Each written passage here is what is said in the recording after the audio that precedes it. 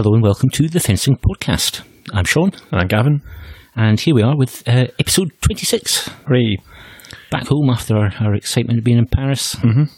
And, well, absolutely tons and tons and tons of World Cups to catch up on. Yes. So I don't know how much detail we're actually going to get into this, but I think it's going to be a high-speed run through. And I've got my first interview of the season as well. Oh, right, okay. So, all to play for. Mm-hmm. So where will we start? Brief return to Paris, because we produced our podcast, slightly delayed due to a few audio technical issues, i.e. trying to record in the concrete bunker that is the press room of the Stade Pierre de Coubertin. It's a corner. Yeah, very much so. Yeah. Very much so. So we talked about the individuals in our last podcast, but a quick look back at the teams, and pretty easy to cover, really.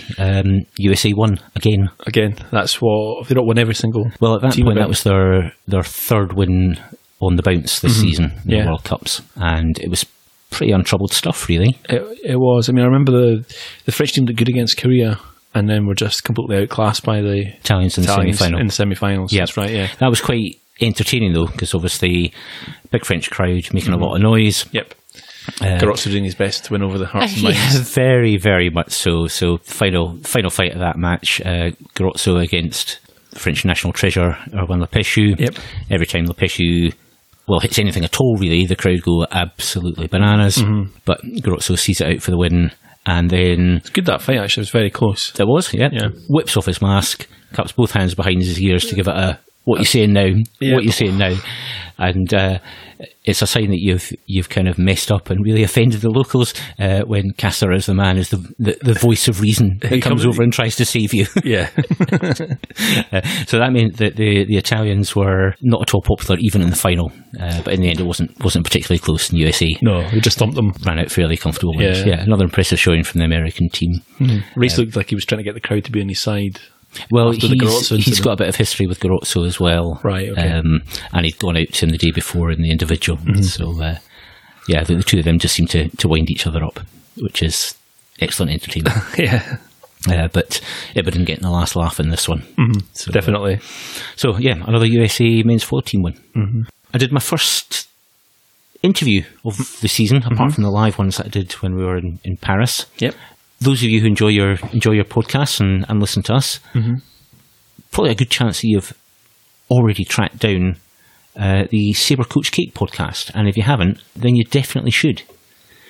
And it's an interview-based podcast, so rather different from us. The more two dudes talking kind of a podcast with the odd interview thrown in there. So I thought I'd turn the tables on Kate and interview her about her podcasting experience. And here's what she had to say. Kate, welcome to the Fencing Podcast. Thank you so much for having me today, Sean. Well, we've done a bit of preamble to explain who you are and what you do, but what we haven't really mentioned is how did you get started in fencing and what your main role, apart from the podcast, is in the sport? Well, I actually waited until my senior year of college to take a fencing PE class. You had to have a PE credit, and so I was dying to try fencing. I never could get into the class until that senior year when we got to sign up first. And so I got in there, and it was dry foil. Yep. And I really enjoyed it. But unfortunately, there was only one semester. There wasn't a club at the college I went to. And so I just had to let it fall by the wayside for about 8 years or so. All right, okay. And then I'd been teaching public school for a while and, hit 30. Looked at myself and my body and realized, like any adult, oh my, it's time to go to the gym. And so I tried jazzercise and Zumba and kind of those more, just the things that you typically see women doing at the gym. Yeah. And since I have two left feet, that didn't work out very well. I didn't know what a step ball change was, or, I just stand around watching other people work out, and I had no idea what to do. Right. So then at the recreational center where I was taking those classes, I was looking through the pages of their catalog one day and saw a fencing class. And it had only started, I think, about 2 months before I found it in the catalog. And so I, signed up for it right away, got pretty excited, and then ended up really, really falling in love with the sport all over again. And this time it was saber. Right. Because the instructor who would eventually become my husband was a saber-only instructor. Okay. And so it took me a while to actually be able to get into it. But once I did, I embraced it fully and haven't looked back since. Yeah. So from your sort of, I suppose, relatively humble fencing beginnings, you go on to compete and you now coach. Yes. You never know where life is going to take you. I graduated from the University of Northern Iowa with a degree in secondary education and a French major and a Spanish minor. And now I'm the co-owner and co-manager of Cutting Edge Fencing in Texas. And, just never saw life taking me down this path. Yeah, but it's probably not the route really incredible. Probably not the route you would have expected it, I don't know, 25 or something. No, not at all. Yeah. Not at all. And so now at the club, I'm in charge of, my official title is I am in charge of the outreach and athlete affairs. But really what I do is help create the good club atmosphere, make sure that the athletes are being taken care of, giving them lessons and helping teach classes. Also to manage the other coaches that we've got at the club. Right. We have a wonderful group of people, all of whom have gone up through the ranks in our club. We've got 2 fencing parents and a fencer who's 17. They do a fabulous job. And I help David write the curriculum, any of those small business tasks that need to get done. All the things that need it to make it work. Yes, absolutely. He handles a lot of the numbers, the financial side, the administrative side. I'm more like the fencing mom. Yeah, and I'm trying to... You're the people person. Yeah. And it's really funny because it just shows how much fencing can really change a person. Because I'm actually really shy and introverted and don't like talking to strangers. And, fencing has really helped me become a very confident woman. Now I'm talking to somebody who is thousands of miles away from me. Yeah, indeed. And through all my interviews, I've really learned to come out of my shell. And through my activities at the club, I've really had to as well. And so it's definitely been a positive change for me. Yeah, a sport that's genuinely changed your life. Yes, absolutely. Yeah, fantastic. So what gave you the idea to start the Sabre Coach Kate podcast? Well, a couple of things. I noticed that fencing wasn't really out there much on social media or, when all the podcasts were starting up, I could find a bunch of podcasts about like coaching soccer or, baseball or things like that. And I just noticed that there was this big hole as far as fencing goes. And also really the moment that I really decided to do it was when a really good friend and mentor of my husband's, her name is Jerry Baumgart, she passed away. And she was a really influential woman in U.S. fencing and just influenced and mentored a ton of people. And when she passed away, I realized nobody from my generation necessarily got to know her or knew her stories. And so I wanted a way to record some of the history of U.S. fencing and to help people, especially women, understand where we're coming from. Right. My sport, women's saber, is a really recent addition to the sport in general and to the Olympics in particular. And I want, the younger women to realize what the women ahead of me had to do in order for them to be able to accomplish what they are today. Yeah. And so it's through a sense of gratitude to the people that came before me. And I guess a bit of a sense of nostalgia as well that I decided to create this podcast. That's a brilliant reason for doing it. And it's turned up some fantastic interviews and some fascinating characters, a lot of whom I wasn't aware of. I mean, there's several that you've interviewed that were familiar names to me, but a lot that weren't, and really interesting stories. Delighted that you have started the podcast and pushed on with the number of interviews. Was it close to 20 now? Yes. I just posted my 18th one. That was the fencing coach, Damien Lefelt. Yeah, another good guy. I was going to interview him, but we missed each other for some reason. I'll get him eventually, but I feel now I've maybe missed the boat. He'd be delighted. He loves to talk about our sport, and so I definitely would take the opportunity if I were you. He has some really good things to say. Great. I've not listened to that one yet, so don't spoil the surprise for me. Okay. I did have to give a profanity alert on that one. So. Right, I'll bear that in mind if I do interview him. Okay. So aside from Damien's dirty mouth, what are the challenges that you face in producing the podcast? Well, I didn't know anything about how to even start creating one. I would just plug in my iPhone and, magically all these people would start talking to me. Yeah. But I didn't have the slightest idea how to even get started. And I'm not super technologically savvy, but I'm not afraid to try new things either. Mm-hmm. And so I got on to YouTube, and like everybody does, and started doing some research about how to start a podcast, where to go to have it be hosted, how to, buy the equipment for it. And as far as challenges, it would be, my lack of knowledge about this kind of thing, yeah. But also funding. If you want a good microphone, it's not cheap. And also the time that you put into it. That was a real challenge for me, especially in the fall. I had to give up producing more episodes because my teaching job at Texas Wesleyan just kind of took over my life. Since this right now it's a good hobby for me. Yeah. That was unfortunately something I had to put aside. Yeah. No, that all sounds very familiar. Yes. Yeah, you with a family and, we have other jobs. And yeah, it's amazing there is a world beyond producing this podcast. I know, some people find it hard to believe. Yeah, I know. I had people asking me during those months, well, when are you going to put out a new episode? I'm really disappointed you haven't put one out. Yeah, I'm so sorry. I'll try. Yeah.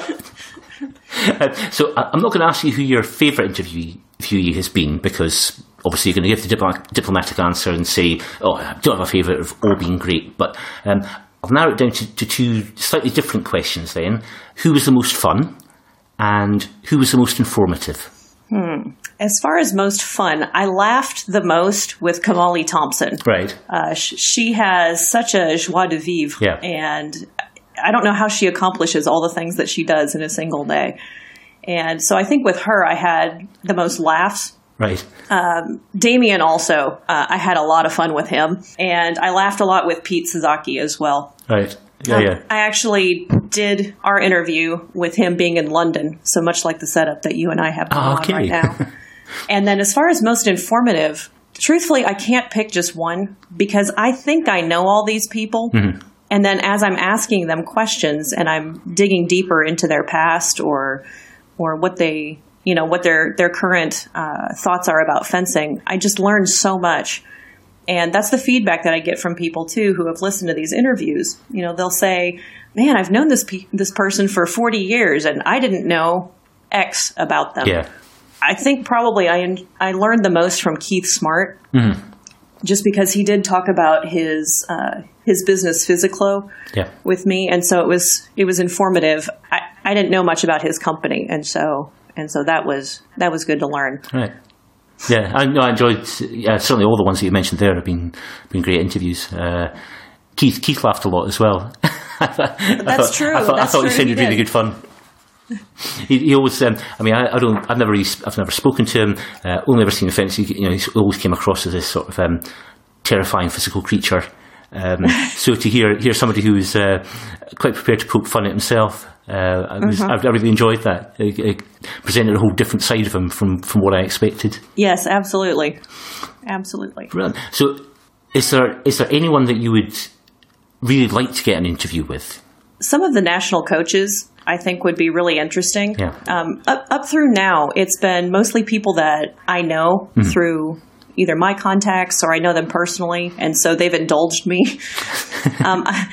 I'd really like to get some people that are a little more, not off my radar, because I know who they are, but I'm not personally acquainted with. And I'd love to be able to pick the brains of some of the national coaches, like Zoran Tulum or Bucky Leach, they're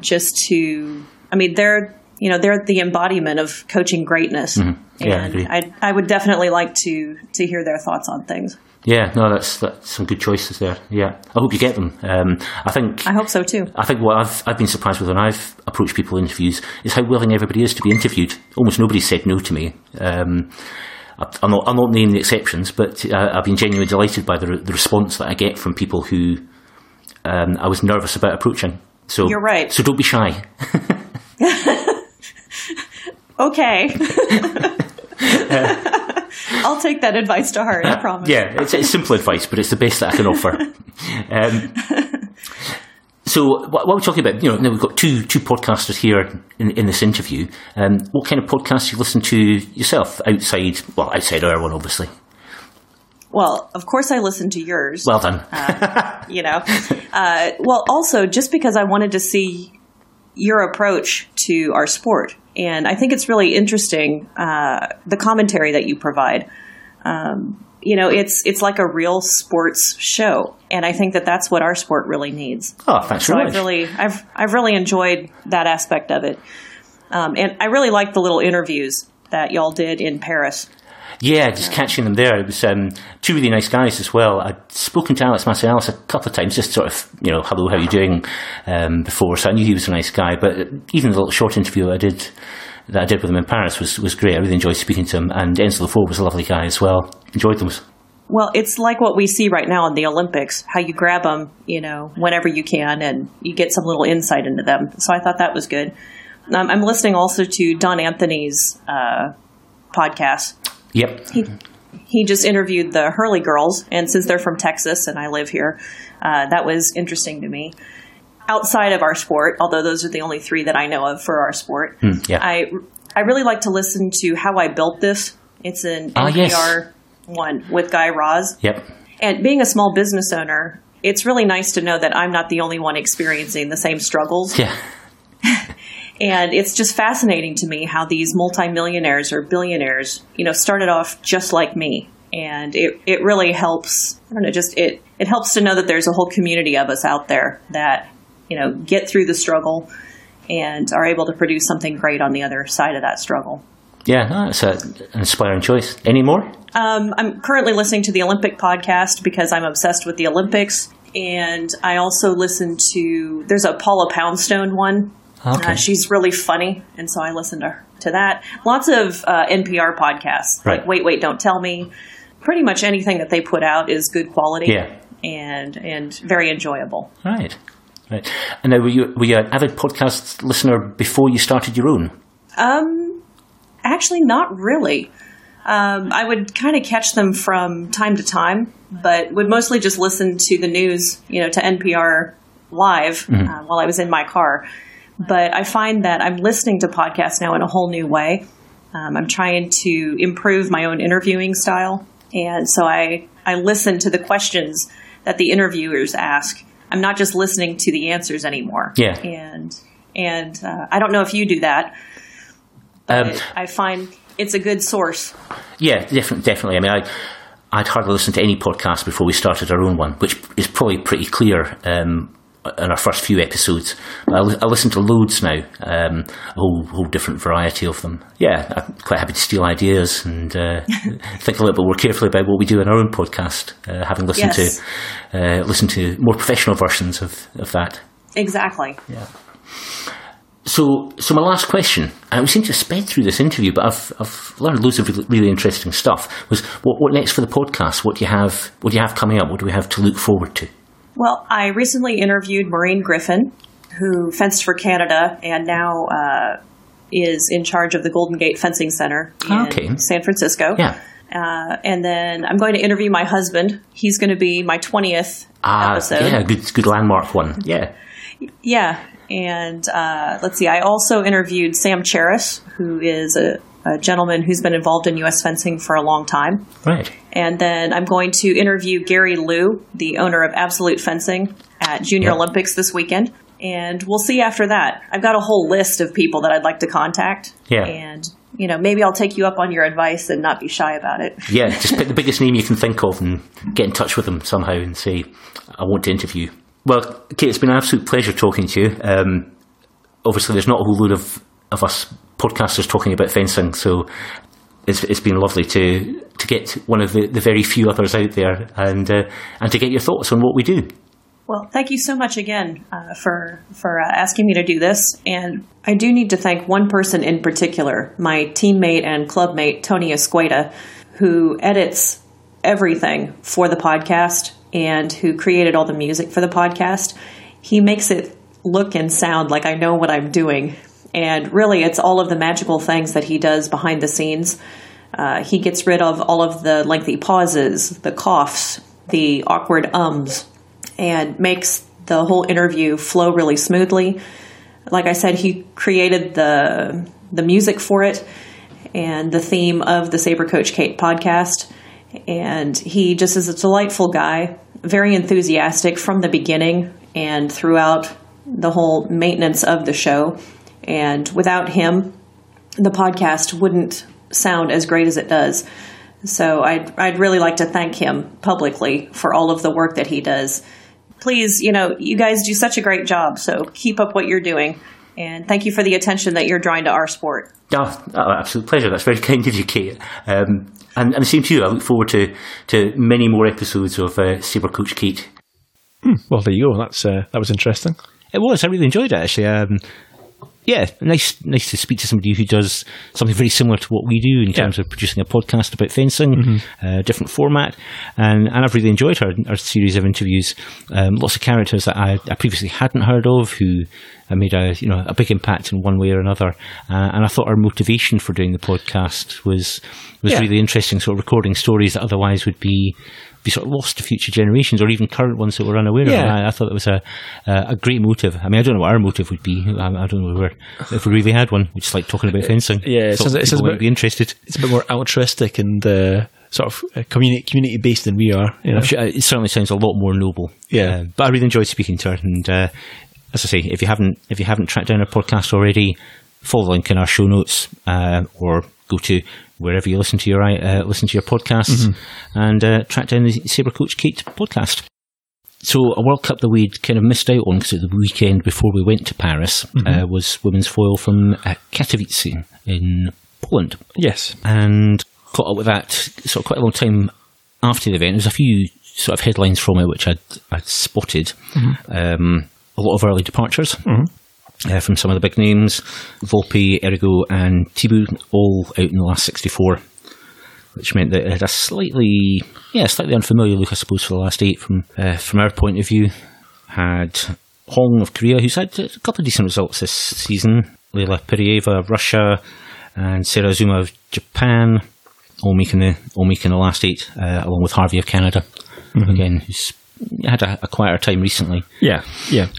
But in the end, our final 4 was Derglisova, Kiefer, Camilla Mancini, again one of the sort of lesser known Italians. Again had some decent results, but not a superstar. And the first podium finish for Anne Sawyer, but it came down to the big 2 that were left in at that stage, with Derglisova against Kiefer in the final, and I was really looking forward to that.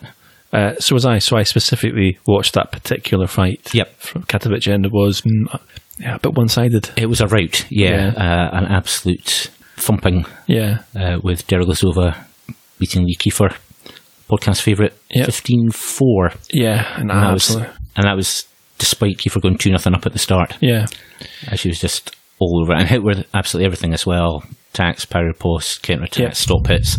You name it. And Lee just couldn't find an answer to it. No, I mean, whatever she did, whatever she tried, and she does have loads of variety in how she can change things around to keep her opponent guessing. Derglisova always had the answer. So it was a really straightforward win in the end, which was a little bit disappointing. Yeah, we want more excitement than that, I think it's fair to say. And in the teams, Russia won again. It's their second World Cup win of the season. So last season, Italy was totally dominant and won everything.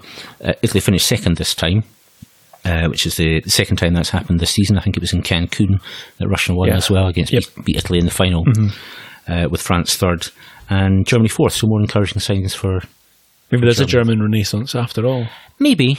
I think I've said that before, though. Yeah, we keep looking for it because I mean, I think we come from a generation where we expect Germany to be one of the dominant nations. Yeah, and it's not really happening at the moment. No, it's not. No. There's signs that think all is not well in German fencing.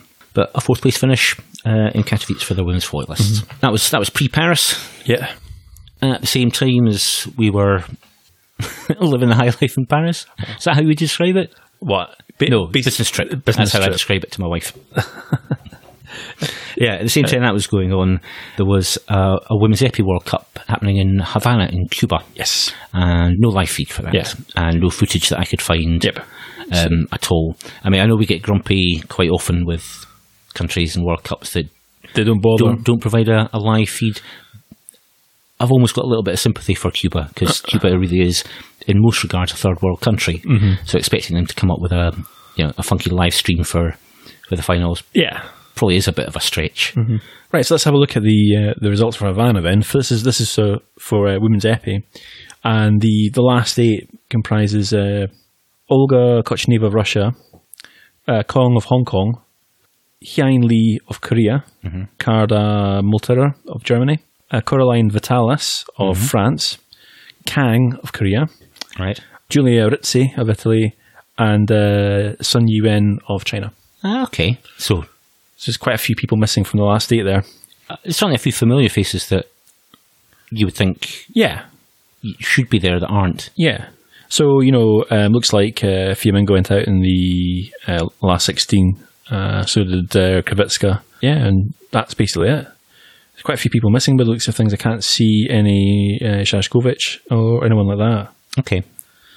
So anyway, so that's our quarter-final lineup. And it looks like Kong beat Kochneva. Right. Lee beat Molterer. Vitalis beat Kang, which is a bit of a surprise, I think, because Kang's quite good. And then Yuen Sun beat Rizzi 12-11. So I was going to ask if it was a low-scoring thriller, and it sounds like it was. We're not supposed to be grumpy about this. It was a high-intensity tactical match. It was an innocuous question on my part. Yeah.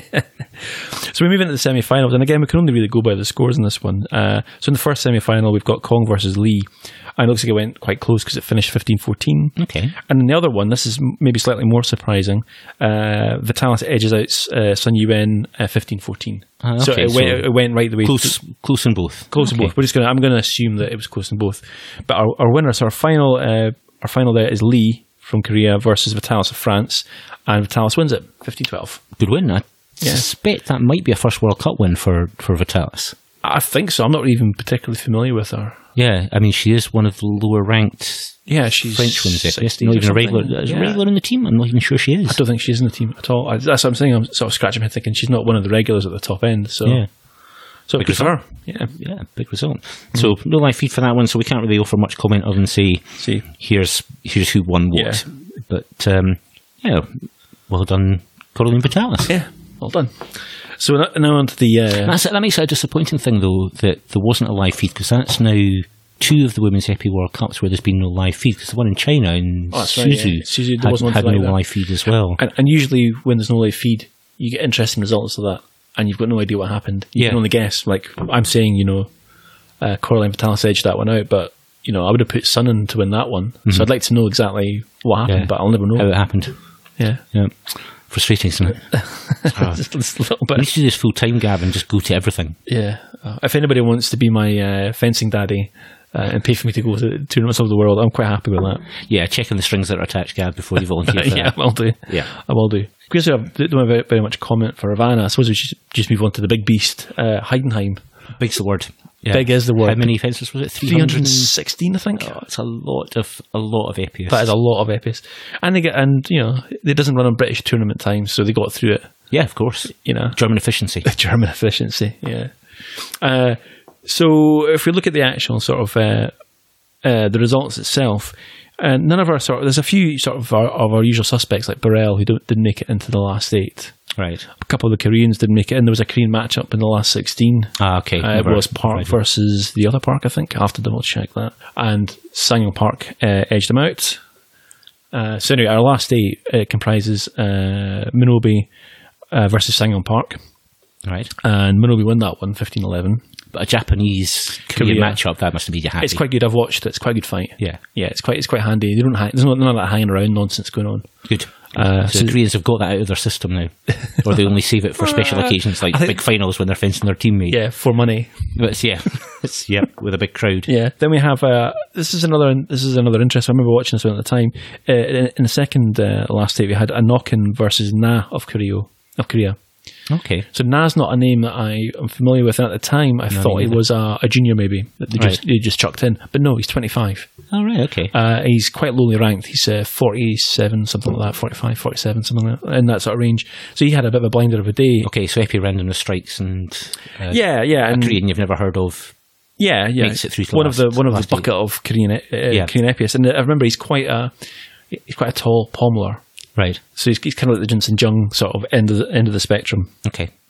And in the third last eight, we had our man Fichera versus your man Bogdan Nikishin. I wouldn't go so far as to say Nikishin was my man, but he does make exciting things happen sometimes. Really, because he only beat Fichera 3-1. Oh dear. And I actually tried to watch this. It's terrible. He tried to watch it, but just couldn't. It's horrible. It does sound that It's total terrible. passivity. It just goes straight to the final minute. Oof. And then Fichera bottles it at one point. Nikishin gets 1 point, and that's it. It's over for Fichera. He just can't hit Nikishin. Nikishin's too smart for that. Yeah. He just can't hit him at that point.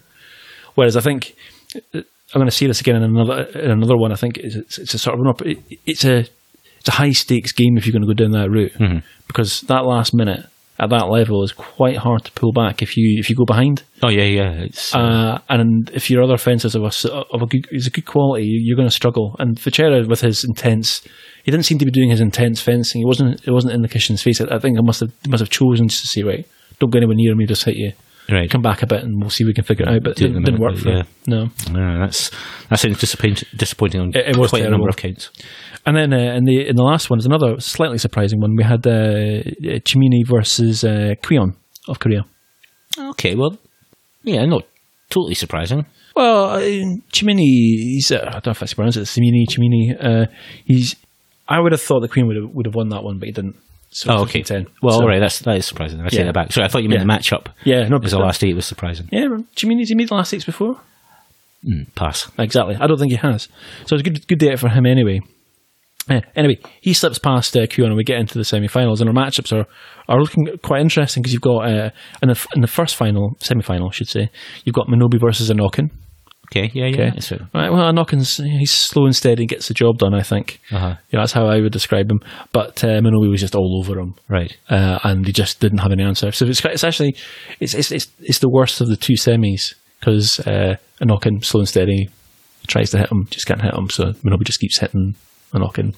Just get it over and done with, kind of thing. But you're a big Minobi fan, so I thought you would be quite happy with that as a result. Oh, I'm happy with it as a result, but not as a spectacle. Yeah, not as a spectacle. No. Right. Fair enough. And on the other side, we have obviously Nikishin versus Chimini, and Chimini is not obviously used to this kind of end of the tournament, I think. Right. And Nikishin's just all over him. So if you watch that one, it's just nothing that Chimini can do can just actually get the job done. Nikishin edged him out 15-8. I see edge and kicked his ass. Yeah, 15-8. That's the interesting version of edged. Yeah. Okay, so that's a fun point. Yeah. So two very one-sided semi-finals, which is not necessarily the most exciting. Yeah. But the actual final was a stoter. Yeah, I must admit, I didn't watch a whole load of Heidenheim because now what was I watching instead? Oh, I was watching the Women's Sabre from Baltimore, which we'll get to in a minute. So I only actually really caught the final. Oh, right, okay. Whereas I think I watched loads of it on the day. Oh, it's a while ago now, but I did watch loads of it on the day. It was quite a good tournament, obviously. Yeah. Anyway, but Minobi, obviously, he's fast, he's agile, he's a pommeler. You got Nikishin, who is quite a smart fencer, knows how to collect the ball. So it was quite a good matchup, and it was quite a good kind of, just quite a good sort of a meeting of minds, I think, on that one. Yeah, contrasting styles probably brought out the best in both of them as well. Yeah, because both of them had to work, and the lead swapped a couple of times throughout the actual match. It was really close. It wasn't until right at the end where Minobi finally got his act together and actually finally managed to put Nikishin in the box. Yeah, and it was 15-13 at the end. But it's a cracking fight, and I would really recommend everybody sits down and watches that one. Yeah, definitely. Yeah. Definitely. Yeah, I would. Even in this one, we've been critical of a few low-scoring, less than thrilling matches, one-sided semi-finals, but a really, really good final to finish it all off. Oh, it was excellent. Thoroughly recommended it. So we had a team event at Heidenheim as well, and obviously because there were so many fences, there was actually quite a large number of teams, 31 teams. Yeah, that's a big entry. That's a big tournament. Team events. Lots and lots and lots of stuff to get through. And how far back we'll go for this for the team? I don't know. Semi-finals. Okay. So team semi-finals from Heidenheim: Korea against Switzerland and Russia against France. With Korea emerging victorious, 45-33 against the Swiss, and France beating Russia a similarly comfortable margin, 45-33. 35. Mm-hmm. Yeah, 10 hit gap or more in a team match is It's usually a good sign. Comfortable win. Comfortable win on that one, yeah. I have to admit, I've not watched all of the team matches. There's quite a lot to get through. Yeah. But I definitely watched the final of this one, and that's obviously France versus Korea. And it's a cracker. It's another really good one. Yeah. And that's even though there's passivity in it. I think it's always acceptable to have a little bit of it in team matches. Yeah. As long as it's not every fight. Exactly. And the difference here was that the fencers were actually contesting the points, were actually fighting it out. Right. And it would reach a point where one fencer just knew that they would beat the other fencer, would be quite happy with it, and they would just sort of have a gentleman's agreement to move it on a little bit. Yeah, so not just bouncing about for 30 seconds and go, right, we'll call it a day at that. Yeah, none of that. And so I was quite happy, actually. This is one of the few times I'm going to say that passivity was actually acceptable. Okay. But it was quite an interesting fight because France got a few points ahead, actually. They were 5 down going into Korea. They had a 5-point lead, going over Korea going into the 5th leg. Okay. Now, usually if you get a lead of that sort of size at halfway, in it's hard. Team match, you should be able to clinch it from there. Mm-hmm. But Park in the next leg, in the 6th leg, he pulled it back to within 1 point. Okay. So but it finished under the score though. It finished 18-17. So remember the action. This is actually another. This is another thing which is a little bit unusual for me to be saying the praise of it, because it wasn't until around about the middle. It wasn't a particularly high scoring match, but there was lots going on. Yeah. So it was quite happy to. I'd be quite happy to sit and watch that. There's quite lots of good technical stuff going on. I was a little bit surprised that the French played Biani. I don't know if that's. Biani. Over one of the other. What's his name? Yeah, Jérôme. Yes. So I don't know what he must have gone home or something like that. I don't know. No choice because he's a stalwart of the French team. It's nice to see him not featuring. The other two he could have been injured or something. Possibly, yeah. Yeah, but obviously the other two were Burrell and Gustin. So it was a solid French team anyway. Apart from that, but Biabini was he was quite good in the team. He was holding his own. He wasn't the one that the Koreans were looking to get all their points off. Yeah. The score just sort of it doesn't swap back again. It doesn't swap at all until the very last leg, where it was actually Jung that was their anchor for the Koreans. He used to closing it out for them against Burrell. Oh, okay. Yeah, and it's a bit of a cracker. Because Jung manages to even it out, and at this point the score is starting to tick up, and he was using his reach and his timing to keep Burrell out of the game. Burrell just didn't have an answer. Burrell's a big guy. It's not easy to do, you would have thought. Yeah. So Jung was hitting him with really nice kind of over-the-top stop hits, toe hits, all the stuff you'd expect from someone like him. Yeah. It was quality. That sounds good, actually. I mean, honestly, I didn't watch it, so on that recommendation, I will go back and catch up on that one. Definitely, definitely catch up on it. As I say, it's not a high-scoring one until right at the very end, but there's plenty happening. It's quite exciting. Still entertaining on the way. And a fine finish from the Koreans to another Korean All-Star win. Well, yeah, definitely. Well, they are the guys, I think. Must admit, I've kind of got out of the habit of watching Epi so much because I've started watching a lot more Sabre, and there's only a finite amount of time. Yeah. And I know that you'll be watching, so I don't kind of have to. But I do feel occasionally that I should catch up with a bit more when you describe stuff like that. It makes me think, that sounds really good. Yeah, it's a really good one. It is a really, really good one. And as I say, it's unusual because even with the passivity, even with the fact that it's not particularly high scoring until right at the end, it was still quality. It's still good to watch, still exciting. Everyone was up for it all the time. So, yeah, definitely. My only slight worry, of course, is that I end up watching something like a 3-1 win with loads of non-combativity, and it's terrible. Well, I can recommend it's a gamble, isn't it? That's why I wait for your recommendations. You can always check out Fichera. I'm not entirely sure how you managed that one, but anyway, never mind. Who knows? Not something to be encouraged, though. Yeah, no. So, a good weekend from Heidenheim, then. It was great, yeah. Excellent. Okay, so on some women's sabre in Baltimore.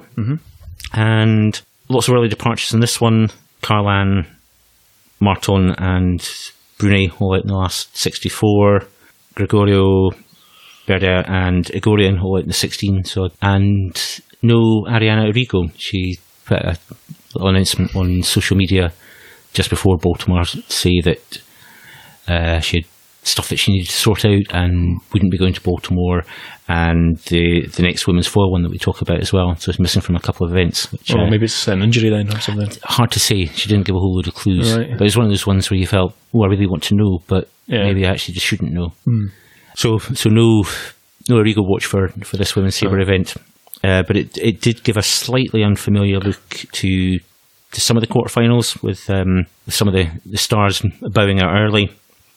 So out in the last 8 we had Dagmara Wozniak of the USA, Joy of Korea, Olga Nikitina of Russia, and Alina Komashchuk of the Ukraine. I'm not sure I handled the pronunciation of that at all well. It wasn't a familiar name to me. No. So I'm less fluent with ones like that. So our semi-finals, our semi-finalists, 2 Frenchies getting knocked out. Charlotte Limbach, who, from the ones that were left at that stage, would probably been the favourite, I would have thought, as a previous World Cup winner and well up the rankings. The other French woman wasn't a name that I was familiar with at all, was Sarah Nucha. Yes. Who had pass. Pass. I noticed that name too. But it left our final with Martina Crisio of Italy, who these days probably really viewed as third of the Italian women's sabreurs, against Misaki Imura of Japan, who we commented on as one of the 3 Japanese women's sabreurs that made the last 8 at the World Championships, and certainly exciting times for Japanese women's sabreurs. She's quite young as well, is she not? I think that's right, or early 20s certainly. I think, maybe just out of juniors. Wasn't a brilliant final, to be honest. A lot of action in the middle of the piste. Doesn't have that sort of fluency and I watched this too. So. End-to-end stuff that we enjoy for some of the more, I don't know, playful. I think it's probably the best description women's sabreurs, which is largely what I enjoy. So a lot of simultaneouses, a lot of hits split on errors in the preparation. Short, sharp parry riposte. And really, the best hit of the final was the very final hit itself, which had a lot more movement. So persevere right to the very end if you're going to go back and watch the latter stages. Okay. Of Baltimore, but a win for Martina Crisio, which no doubt made her very happy. When was the last time she's won something? Has she ever won something? Because I'm a relatively novice women's sabre watcher. This is really only my second season of doing it with any sort of real vigour and enthusiasm. She's not won anything in that time, I'm pretty sure. Right. And as I say, these days she would largely be viewed as the third-ranked Italian women's sabreur. So, big day for her, and a very good result for Imura as well. Not a good day for most of the big names. Yeah, I mean, Berta went out quite early as well, did she not? Yeah, it was last 16, so she was defending champion from last year. Yeah, it was an unremarkable World Cup was probably how I would put it. Did you like the setting? Conference centre, isn't it? Yeah. I thought it looked a bit strange though, because they had these, I have watched a bit of it, and they had these boards up, but then you could see over the top of the boards, and they had this sort of like weird, this is always the weird details that always get my attention, Then you had these sort of weird concrete car park lights in the ceiling, and then you could see it. I just thought it was a very strange looking venue. I would have found a way to hang some curtains on it just to hide the awfulness that was going on behind it. Yeah, and I do remember having a glimpse of quite a few terrible carpets. Yes, conference centre carpet. Yeah, they've got brown and beige carpets. Yeah, with patterns on them. Oh, yep. Yeah, yeah. It didn't look right at home, but I mean, the World Cups and Grand Prix that the USA host, they all seem to move around. So for example, the men's foil one that's been running as the foil one that's been running as a Grand Prix for the last few years, never in the same venue twice. Always on the West Coast. But never in the same place. Yeah. And later on this year, it's again somewhere else new. And the women's sabre one in Baltimore this year, it was New York last year. It was, yeah. And I did wonder why it was in Baltimore, because it's not the first city in America you'd think about visiting to go into a fencing tournament. Baltimore? I don't want to just Baltimore as a terrible place. I've no strong feelings or information, but just. It's not the first city. Why Baltimore? Yeah. Anyway, maybe somebody can tell us why Baltimore. Maybe. Yeah, I'd be curious to know. Yeah. And in the team event, the French won, and the surprise here was China finishing second. I really don't think of China as being a strong women's sabre nation at all. But again, a thoroughly good day for them. Big surprising result with Korea 3rd and Hungary 4. All right. So yeah, USA still not quite getting it together. Went out in the last 8, I think it was. I don't think I need to say any more. That I'm still surprised by that. They were so dominant for so long. You just kind of assume that they're going to still be dominant, but it Doesn't happen. Doesn't last forever. No, it doesn't, does it? You got to keep with it. And yeah, it still feels like a team that's trying to get its feet. Yeah. Perhaps waiting for a returning superstar. It's just not quite there at the moment. Maybe they need to throw in some of the juniors and see if they can, muck things up a little bit. Yeah, well, we'll see. I mean, you've got to remember for a lot of teams in virtually all the weapons, they are to some degree using this time to test out what they've got with an eye on the Olympics. Yeah.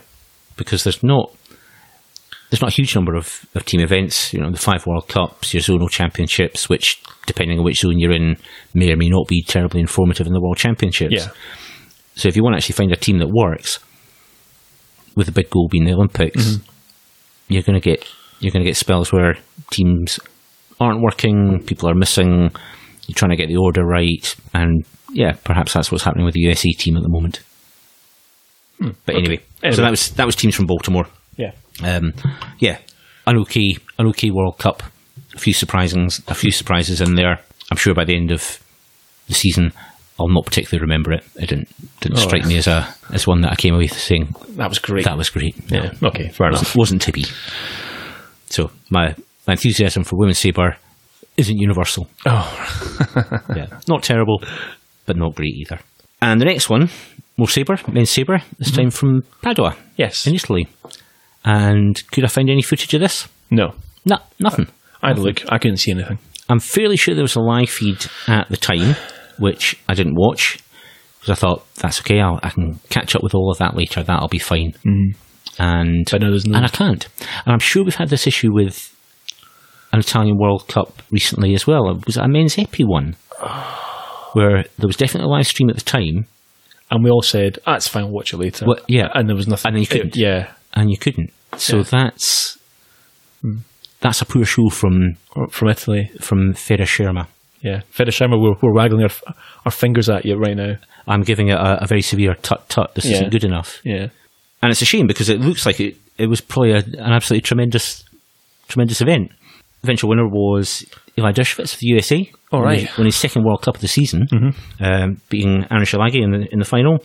Also on the podium, Luca Curatoli of Italy and world champion Andras Satmari of Hungary.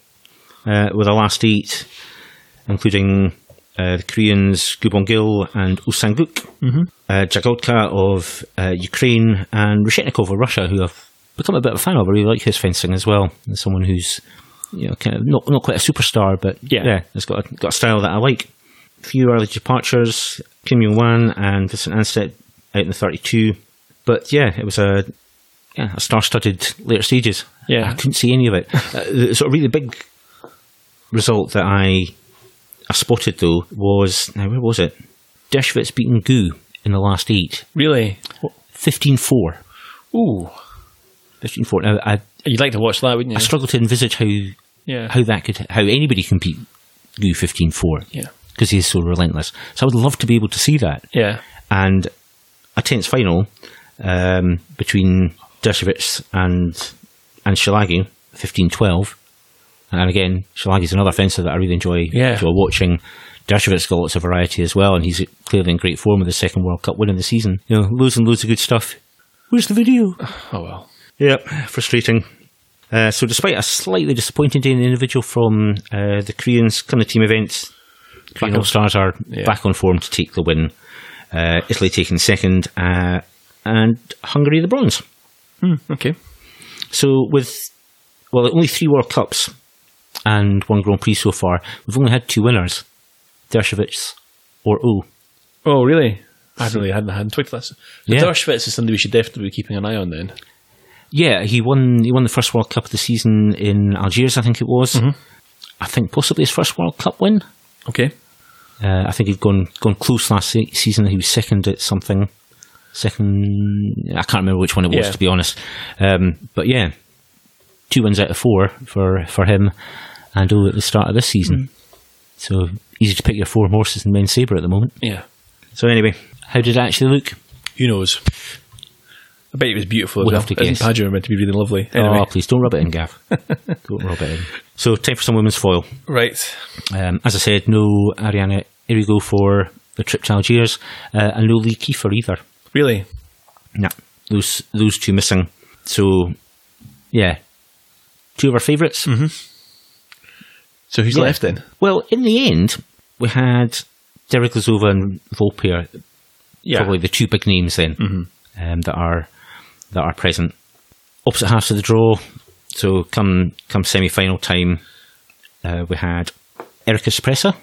All right. Facing up against Derevyaglezova, and I hadn't watched a whole load of Cipressa fencing before, and it's a kind of manic, frantic, scrapping, fighting sort of a style. Right. Moves around nice and relaxed, but when she goes for attacks, it's super, super fast. It's set, lunge. All right. And then throws in a remise or a double. And when she's defending, there's a lot of swiping blade around. And it looks really scrappy. But Derevyaglezova just couldn't get the hang of it. Couldn't work it a way through. Couldn't get out of the way often enough. I mean, hit it with a few nice parry riposte and the occasional stop hit as she sort of held into her preparation too long. But largely, that mixture of super aggressive attack remise. I wonder if she's related to the coach. Have you not? Yes, she is. She is. Andrea right, okay. Cipressa, the Italian men's foil coach. Yeah. Yes, his daughter. Okay. So, yeah, great result for her, beating the world number 1 Olympic champion, world champion, fairly comfortably, 15-10. It wasn't even a nail-biter. Yeah. That's interesting because obviously Derevyaglezova looked so dominant against Lee Kiefer. Yeah. We mentioned that. I wouldn't kind of expected that. Or maybe the Italians just did their homework and came up with a game plan. This is what you're going to do. I mean, yes, it certainly worked. It certainly worked there. But yeah, you could also say that. I mean, Lee Kiefer, a slightly more controlled version of that, though. In some ways, very aggressive on the attack. Yeah, aggressive on attack. Able to mixes up. So it's not an obvious one to go for. Yeah. But worked a treat. And as I say, it did look like one of those ones where Derevyaglezova couldn't quite work out a solution to a sort of maths problem or something. Yeah. Okay. So it was a bit of an odd one. And in the other semi-final, Volpe edged out Hanna Lizbinska of Poland. Not a name I'm hugely familiar with. I mean, I'm pretty sure that she's a fairly regular member of the Polish team, but not a regular visitor to the semi-finals of World Cups, and it was 15-14. A good hit to finish it with, but could have gone either way right up to that point. Really? Okay. Yeah, despite Volpe having a lead in the earlier part of the fight. Not massive, 3 or 4 hits perhaps, but just couldn't pull away. But finally got the job done. So 2 good and interesting semi-finals. The final itself, much more one-sided. Presumably, Alicia Volpe is much more familiar with fencing Cipressa Italian training camps. And what was the score? Very comfortable. 15-6, I think it was. Ooh. Yeah, so an easy win in the end. Yeah. But pleased for Alicia Volpe, because I commented earlier on that second at the World Championships, second at the first few World Cups and Grand Prix. All right, she had a bit of a disaster at the World Cup in Poland, but good to see her getting a win. So yeah, finally. I was pleased for her. Plus we saw her, she was in Paris as well for the That's a lot of travel. World Cup. That's right. She was sitting in the crowd. Yeah, they're cheering on Armand Daniele Garozzo. Yeah, indeed.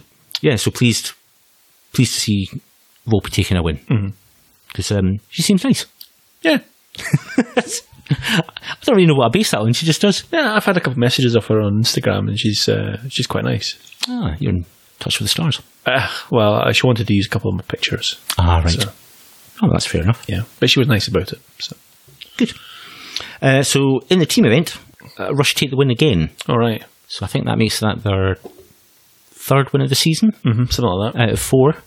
With France taking 2nd place, USA taking 3rd, and again, remember that's a USA team with no Lee Kiefer, and Italy down in 4th. Ooh, interesting. France 2nd as well.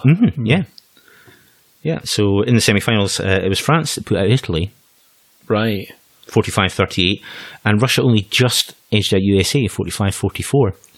So, well, I would say France beating Italy is a surprise generally. Yeah, and USA beating Russia without having Lee Kiefer in their lineup would be a big shock. So that's a really strong result for what would on paper seem to be an under-strength USA team. Interesting. Yeah, it certainly was. And the final, fairly straightforward in the end. Russia disposing of France, All right. 42-32. Ooh. Yeah. Is it worth checking out? It depends how much spare time you have in your hand. Okay, fair enough. If you have a lot of spare time in your hands, go for it. If you don't, maybe wouldn't bother. Okay. So what's next? Well, that takes us finally we're up to this weekend. Oh, right, okay. So we've got Bonn. Yep, men's floor from Bonn, and women's epi from Barcelona. Yeah. So what will we start with? Should we go Bonn? Or do you want to finish? Do you want to finish with Barcelona? I don't know. What do you think? Okay, let's go for Bonn. Okay. Well, this was high seed carnage. It was Almost from the word go. Garotso, Cruz, Fakoni, Zerebchenko, Lepeshu, Avila, Chung, and Miles Chamley Watson all out in the last 64. Yep. Lafore, Shikine, Sato out in the 32. Safin, Imbeden, Kassara, Jopic, Meinhardt all out in the last 16. Yeah, quality. So who did we have left? Hardly anybody at all, actually. It was no, amazingly, despite all of those big names going out, we did actually have 8 fencers left come the last 8. Is this a men's fours learning a lesson from men's epi there? There was a hint of that, but yeah, let me... Okay, so one's eliminated in the last 8. Ha of Korea. All right, yes, Taegu Ha, quality fencer. Nisa of Italy. All right, okay. Occasional last 8. Well, it's not really up and coming anymore, but he's always the extra man in the Italian team. He's one on the fringe. So if one of the top 4 gets injured, did they bring him in? Nista's the man that they bring in, but he's never quite made that breakthrough as an individual or done enough quite to secure a place in the Italian team. But he does produce last 8s. Yeah. Usually a couple of times a season, and here was another one. Young Polish fencer, Radkowski. I think that would be a first last 8 for him. Really exciting fencer to watch, and a bright prospect and an encouraging sign for Polish men's foil. And Marcus Mepstead, yes. I think this is his first last 8 as first Senior World Cup or Grand Prix. And Sean, who did he beat again? Just remind me. Sorry? Who did he beat to get into the last 8? He beat Kassara in the last 16. Yes. Yeah. Fenced immense. Yeah. And really pleased for Marcus. I chatted to him in Paris. He's now training in New York at Brooklyn Bridge Fencing Club. Oh, really? With Dan Kellner. And Marcus was saying really enjoying working there. Can definitely feel big progress. And he felt the result was kind of just round the corner. And he didn't have a great weekend in Paris in the individual. Looked really good in the team event there. Yep. And then produces this big result. So really pleased for him, and I'm really pleased for Dan Kellner as well.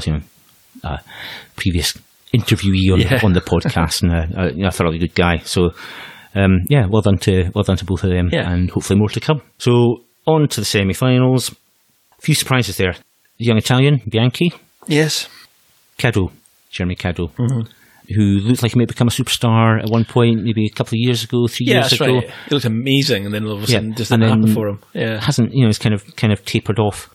Bianchi up against former world champion, Alexei Cheremisinov, who I'm pretty sure has not been on a podium since he became world champion. And sure?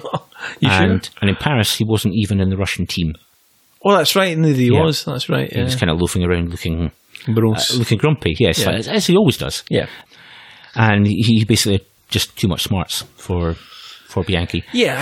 It's not beautiful fencing. Nobody's going to go, I want to fence like Cheremisinov. No. Because that is a joyful thing. It's not. Yeah. But all the bits of it were working. Yeah. He has become a sort of slight parody of I felt of himself at times recently, with lots of counterattacks, lots of remises. But the reason that those in the past have worked is because he had an amazing carte riposte. And he had that again this weekend. So if you stick your blade up the middle, you got hit with the carte riposte. Yeah. So you take it away, try to give yourself a little bit more time and space, and then he hits you with the remise or the double or the counter-attack. So that's what made it was a good fight. That's what made all those bits work. And that was all working again this weekend. Yeah, Bianchi did look outclassed. And remember I said he is seriously strange to look at. You had objection to his sort of hand position and his legs, all legs. At one point he got on guard, and I swear his on guard was about 3 meters wide. All legs like Harvester Spider. Well, he's still a kind of gangly youth. He's still a junior, right? So maybe he'll fill out a bit. He'll fill out and grow into his. Just ridiculously strange young guard. Anyway, I couldn't be doing with it. I was quite happy when Jeremy Sinnoff beat us. Okay, and Marseillalis made fairly short work of Caddo. He did, yeah. 15-11, I think it was, in the other semi-final. So, a Jeremy Sinnoff Marseillalis final. Now, I would have almost staked my house on Marseillalis winning this. Yeah, me too. And it was pretty level up to about halfway, maybe 6-all, 7-all. And then Jeremy Sinnoff just goes absolutely bonkers and scores about, it must have been about 6 or 7 hits in a row. Yeah, and then I think it must have been about 12-6. I think that was the time that Alex finally said, I think I'm going to change my foil. I need to do something. I need to do something, yeah, because it was a fight that just totally got away from him. And in the end, Jeremy Sinnoff finishes it off pretty comfortably. Yeah. And, an amazing win. I mean, if you'd asked me to pick 20 potential winners before the beginning of the weekend, Jeremy Sinnoff wouldn't have been in the list. Wouldn't have made the list. Not even close to it, actually. Right. It was like some amazing blast from the past with Jeremy Sinnoff taking the win in Bonn. Just bizarre. It was a good tournament. I quite enjoyed what I saw of it. I watched quite a lot of this, but as soon as the high seeds start falling, especially in that kind of numbers in the last 64, anyone who gets through that first stage, you almost feel has a chance. And Alexei was the man that took advantage because he had a couple of close wins. He beat Jean-Paul Tony Hélice in the last 64, 15-14. He beat Gerrit Meinhardt 15-14 in the last 16. But come quarterfinals, semi-finals and finals, really comfortable. Nobody got double figures on him. So I wonder if we're going to see more of him then over the course of the year then. Well, he was back in the Russian team for the team event on the Sunday, again doing the anchor job. Kind of mixed results. They probably should really have beaten France for third place. He'd actually built up quite a big lead in the final leg against Urban Lepeșu. Yeah. And then Lepeșu just like, I've had enough of this. Yes, just crushed him at the finish. All right. Oh, God. To the delight of the French. But in the final, Korea made it through to face USA, and USA win again. Oh, okay. So that's all 4 World Cups so far, with a comfortable USA win. But another dominant performance from the USA men's foilists. They really looked pretty untroubled. And it's a team of diverse styles. Oh, there was no Gerrit Meinhardt in the team event. He has largely been sitting on the bench for the USA team this time. But Adam Mathieu, who's made the last 64s in this and in Paris, was doing the water carrier's job. Oh, right. So I'm not quite sure why that was. Maybe, now if Gerrit still has a proper day job, he may have had to actually go back to work. Yeah. But the familiar 1, 2, 3 of Marseillalis, Imbuden and Miles Chamley Watson proving too strong, too reliable for anyone to lay a finger on at the moment. Should we finish off with Barcelona here? Well, that seems an excellent place to finish. Yeah. So obviously, I like about women's épée. In our last state, the thing about épée tournaments is they are so damn big. I mean, there were 274 entrants. Wow, that is Barcelona. A lot. Yeah, for women's épée. How enormous Heidenheim was, but that's really not far behind, is it? Yeah, no, not at all. I mean, lots of the sort of usual suspects didn't quite make it into the last 8. So there's no Nelip, no Kolobova, no Sun. Right, they all went out in the last 16. I still know Jaśkovac. I don't know if I just overlooked her because I didn't watch the whole event. But looking through the list of entrants, I didn't see her in it at all. Anyway, because we had all these people going out in the last 16, our quarterfinals are made up of Zhu of China versus Zhang of Korea. Okay, now this sounds like a thriller-minute high-stakes match because Zhu, being Zhu, edged out 3-2. Oh, no. Yeah, but we'll talk more about that in a second, I think. Oh, do we have to? Yeah, in the second quarterfinal, quite an interesting matchup. It was Fiamingo versus Kang. Okay. And Kang's quite good. She's in the more like the sort of active, aggressive Korean fencing that I like. Yeah. Anyway, she edged out Fiamingo 15-12, which I think's decent. In the third one, we had Gudkova versus Andrushina of Russia. Yeah, Andrushina edged this one at 15-12. Okay. And then 15-12. I mean, I didn't see it. The 15-12 can actually feel like a really comfortable victory. Yeah. And then the last one, we've got Krivitska versus Beljajeva of Estonia. Okay. And Krivitska edged her out 15-14. Right. That's an edging out. Yeah, that is an edging out. Yeah. So we get into the semi-finals, and we've got Zhu versus Kang, and we've got Andrushina versus Krivitska. The Zhu versus Kang one's quite good. Kang obviously doing her sort of aggressive aggressive, maybe a little bit too overstating it. Very active always trying to make things work. Zhu is very much slow and steady. You know, I'm going to counterattack you if you come anywhere near me. French grip, I think, if I remember correctly. Yeah. And Kang starts off, takes the lead, and then there's a break. Zhu has a word with Aubrey, comes back out and wins. That's basically what happens. It's all it takes. That's all it takes. So Aubrey sprinkles some pixie dust on her, and she comes back out and wins 15-11. In the second semi-final, you had this one is a little bit, if you want to watch it, a little bit boring because Andrushina basically gives Krivitska a serious thrashing at 15-5. It's really boring to watch because it's just constantly too one-sided. Right. It just constantly hits her. Okay. And then we get into the sort of final, and it's kind of, if you were to ask me who was going to make a final in Barcelona, I'm not sure I would have pulled Zhu versus Andrushina out of the hat. No, I'd be surprised if that's what you'd said. Yeah. It's very passive at the start. Passivity's called twice. Okay. And it is properly passive. There's not much happening here. Right. Andrushina can't hit Zhu. Zhu isn't going to try and hit Andrushina. She's waiting for her to do something. So we get into the third period, and Zhu, they actually have a break at this point. Zhu comes out into the third period, basically walks out. They come together, nothing's happening, and all of a sudden pulls out this absolutely beautiful developing lunge from nowhere. It hits Andrushina, and you can almost see her doing a double take on the piece. Yeah. Totally and utterly off guard, right? So she gets hit. And then after that, everything just starts to tick over. Zhu starts to get points, but she isn't doing her usual passive game. Always obviously in the corner manipulating the diodes on the remote control. Yeah. You know?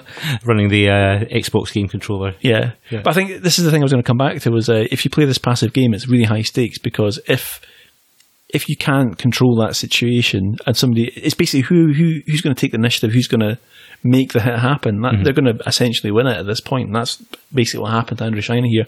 And Zhu basically walks it out 15-12. Right. Yeah, at that point, because Andrushina couldn't hit her because every time she tried to hit her, it was either a double. That was the best option. Or another one. Or Zhu would maybe hit her as she was coming in, or Zhu would hit her with an attack when she wasn't expecting it. Yeah. You know, it's quite an interesting final, but it doesn't start off well. But it's once it's into its stride. Once it's into its stride, it's quite interesting. Yeah. Okay, but it's interesting. I mean, I don't want to become a defender of non-combativity as something that we should encourage too much, but just occasionally sort of having two dull periods of non-combativity can set up an exciting third period when somebody does manage to seize the initiative like that.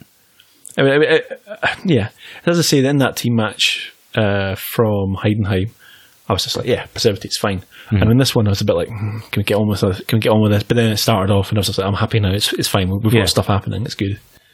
Okay, fair enough. No, that sounds quite good. I might we'll check it out. I might go back and have a look for that one. Mm-hmm. As I say, I was busy watching Bonn, so didn't catch Barcelona. But you've kind of sold me on the idea of going back to watch that. They're not all good fights. The Kang versus Zhu is definitely worth checking out, right? Because there's definitely a moment where you see Zhu. She's had a word with Aubrey, and Aubrey's saying, "You mix this up. Mm-hmm. You can't. Kang's going to beat you if you don't go out and hit her," and that's exactly what happens. So again, I call it I'm going to call it the Aubrey pixie dust. That's exactly what he does. Yep. Good stuff. And we've got some teams action from Barcelona as well. Some teams. Right, okay. So there was a team event on the following day. And in the last four, we have Russia, Italy, USA and Romania. Okay, that's... Romania obviously are reigning Olympic champions. Yeah, and they're really good in that season. Yeah. Properly excellent. But they've not been really firing very often. There was a World Cup earlier on the year where Ranza reappeared. Yes. But they've been a bit quiet. No sign of them at Barcelona in terms of the results. And they might be there lower down in the rankings, but there was certainly no one there in the latter stages. So we've got, in the final here, we've got Russia beats Italy to win the tournament. Okay. USA beats Romania to take the third. Which is the interesting USA, one. Yeah. Because USA, the USA Epi is not quite as good as their foil and sabre. And certainly in the women's epi, they're not quite as up there as maybe the rest of them are. So it's quite a good result for them as a team to take out Romania like that, because the Romanian team is very experienced. Outside of that, when you're looking at China, China finished 7th this one as well, and Korea finished in 10th actually. Oh, okay. So there was some carnage earlier on in the earlier rounds to make sure these sorts of guys never finished it in the latter stages. Yeah. So no Obi pixie dust available for no. You used a big bucket of it for the individual. Fair enough. And obviously you must have left the other bucket at home. You've got to ration it a little bit, haven't you? You have to.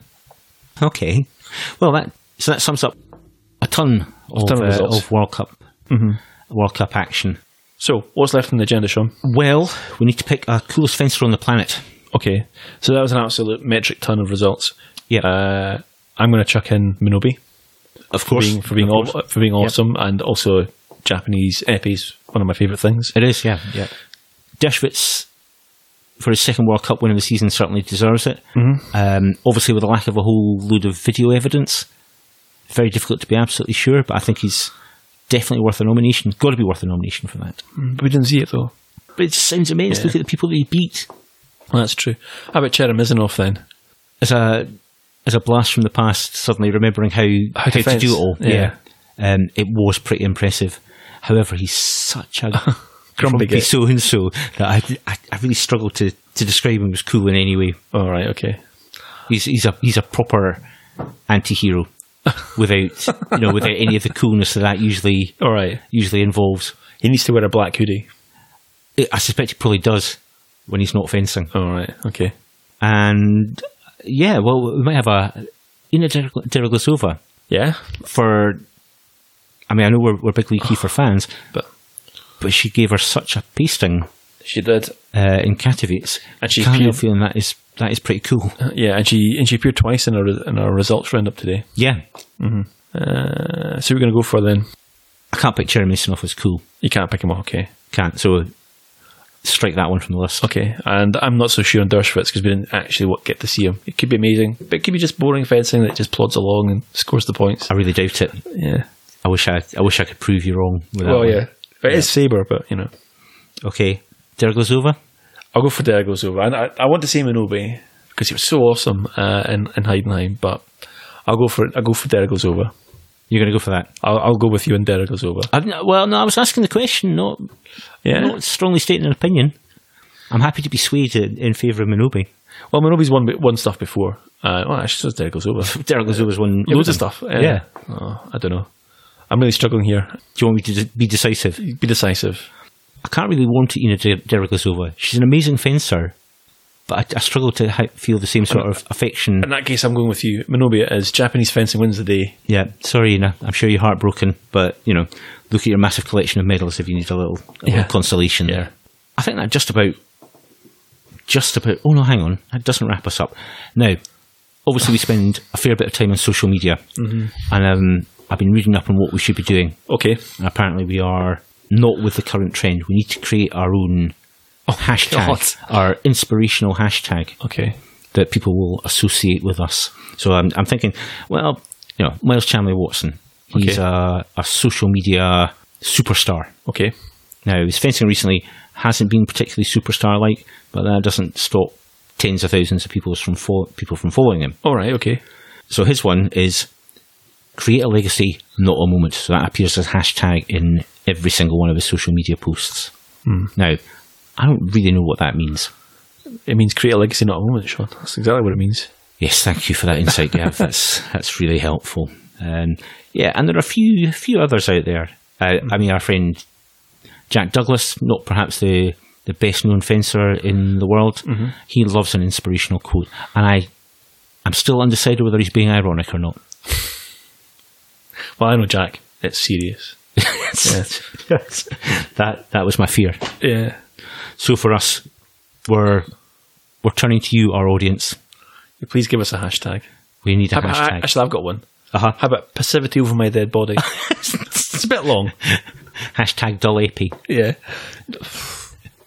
Hashtag trainers on the foil lists. I don't know. Yeah.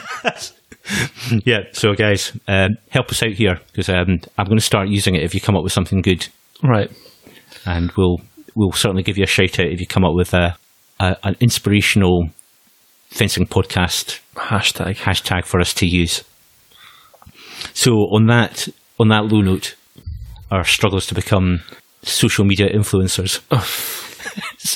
I'm not sure if it's an ambition I really have, Gav. Yeah.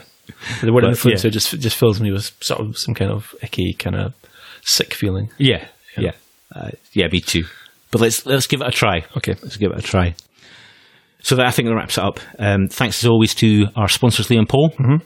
They looked after us thoroughly well again in Paris, and promise next year we're going to get VIP tickets. Ooh, yep, free champagne for us. So it won't just be in a concrete bunker in a corner somewhere. Nope, we'll be mixing with the stars.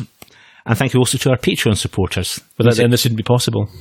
Yeah, it's true. Mm-hmm. Every month they provide us with a bit of money. Not a huge amount to them, makes a big difference to us, allows us to buy stuff, allows us to organise things, allows us to pay for website hosting, all various bits of kit. And if you'd like to support our podcast, follow the link in the show notes to our Patreon page, make a little donation every month. It'll make you a much, much better person, and it'll help us to do what we do here. Yes. So, we done? I'm done. Excellent. Till next time. Bye.